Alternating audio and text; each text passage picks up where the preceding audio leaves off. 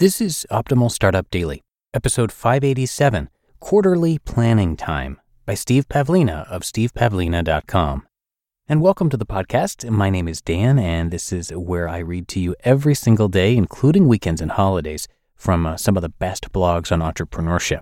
And today's author is Steve Pavlina, who we hear from both on this show and on some of the other shows across our platforms. So let's get right to it as we optimize your life. Quarterly Planning Time by Steve Pavlina of stevepavlina.com. Today I finished typing up my detailed plan for this quarter, which is about 10 pages long.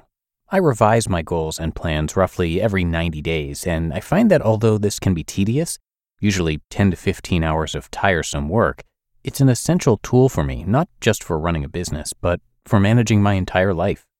Life can get pretty complicated sometimes, and it's easy to get knocked off track by external pressures if you don't know precisely where you're headed. When you're working for several days on a particular project and a new opportunity comes along in a totally different area, it can be tough to make a clear decision if you aren't able to mentally pull your mind out of that project and see the forest for the trees. Having a written plan that you can review at any time makes it easy to review your current situation from a bird's eye view, so you can make more consistent decisions. In 2001, I wrote articles on goal setting and planning, and aside from some minor refinements, I still follow this basic approach today. But one thing I now include in my planning document is a list of assumptions that I made in putting the plan together. These are often assumptions about what I expect to happen, such as how long I think it will take to complete a particular project. Invariably, I'll get a few weeks into my plan and I'll hit a snag. So I go back to my list of assumptions and look for any that may have turned out to be wrong. Then I can adjust those assumptions and update the plan accordingly. But if I find that all the assumptions still seem to be accurate, then I usually feel safe that the heart of the high-level plan is still okay. I may just need to alter the way I'm currently implementing it. Just today, I had to turn down 2 potential licensing deals. On the surface, they looked potentially lucrative, but in light of my overall long-term goals, it's clear they would be off course for me. When you create a 90-day plan, you're really looking ahead much further than just 90 days. I typically think ahead at least 2 years to figure out what I should be doing over the next 90 days. There are many decisions that look good when you consider them on a 3 to 6 month time frame, but when you look 2+ years ahead, they seem more problematic. It's a lot like AI chess programs. The computer player will think a particular move is optimal when it looks ahead 5 ply. But when it looks ahead 10 ply, it ends up picking an entirely different move. So it is when making short-term plans. You'll create the best plans if you look ahead a few years and think about where you'll end up, and then use that long-term perspective to decide what you need to be doing right now. And for certain big decisions, like whether you'd like to have another child, you may want to look ahead much further. The long view sharpens the short view. When I was single and living alone and hadn't yet started my own business, this kind of detailed planning would probably have been overkill.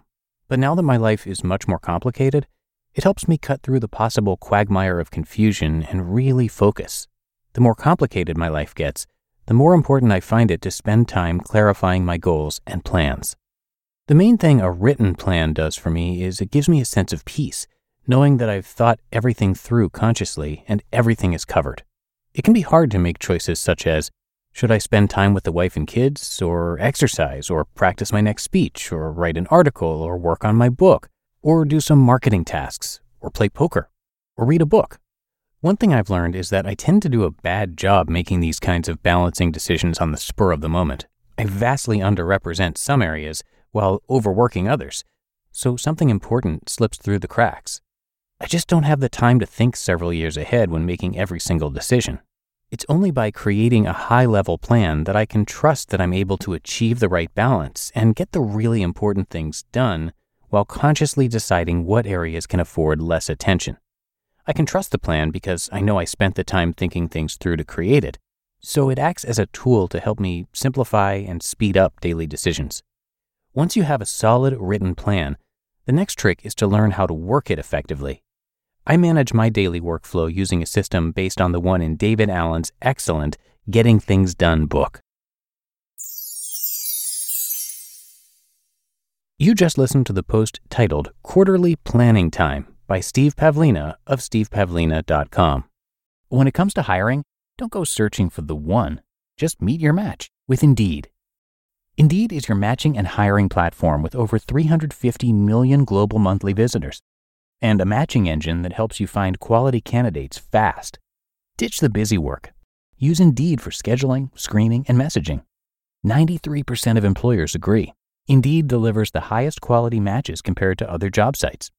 And one of the things I really love about Indeed is that it filters out those incompatible applicants. So when you're hiring, the process is much faster and you only have to consider applicants that are already likely to be a great fit.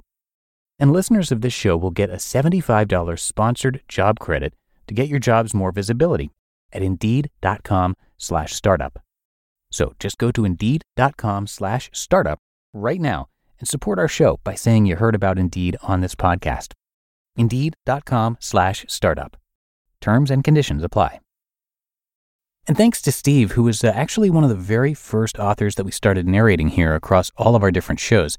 He writes about personal development as well as money, health, relationships, and much more. And his topics really just about cover all the different podcasts that we currently have in our network. So you will hear his articles across all of our shows regularly. And thanks to how much he's got on his site, we still haven't run out of content.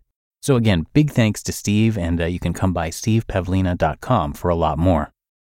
But I think that does it for today. I thank you for being a subscriber to the show. It really means a lot to us. And I will see you back here tomorrow, where your optimal life awaits.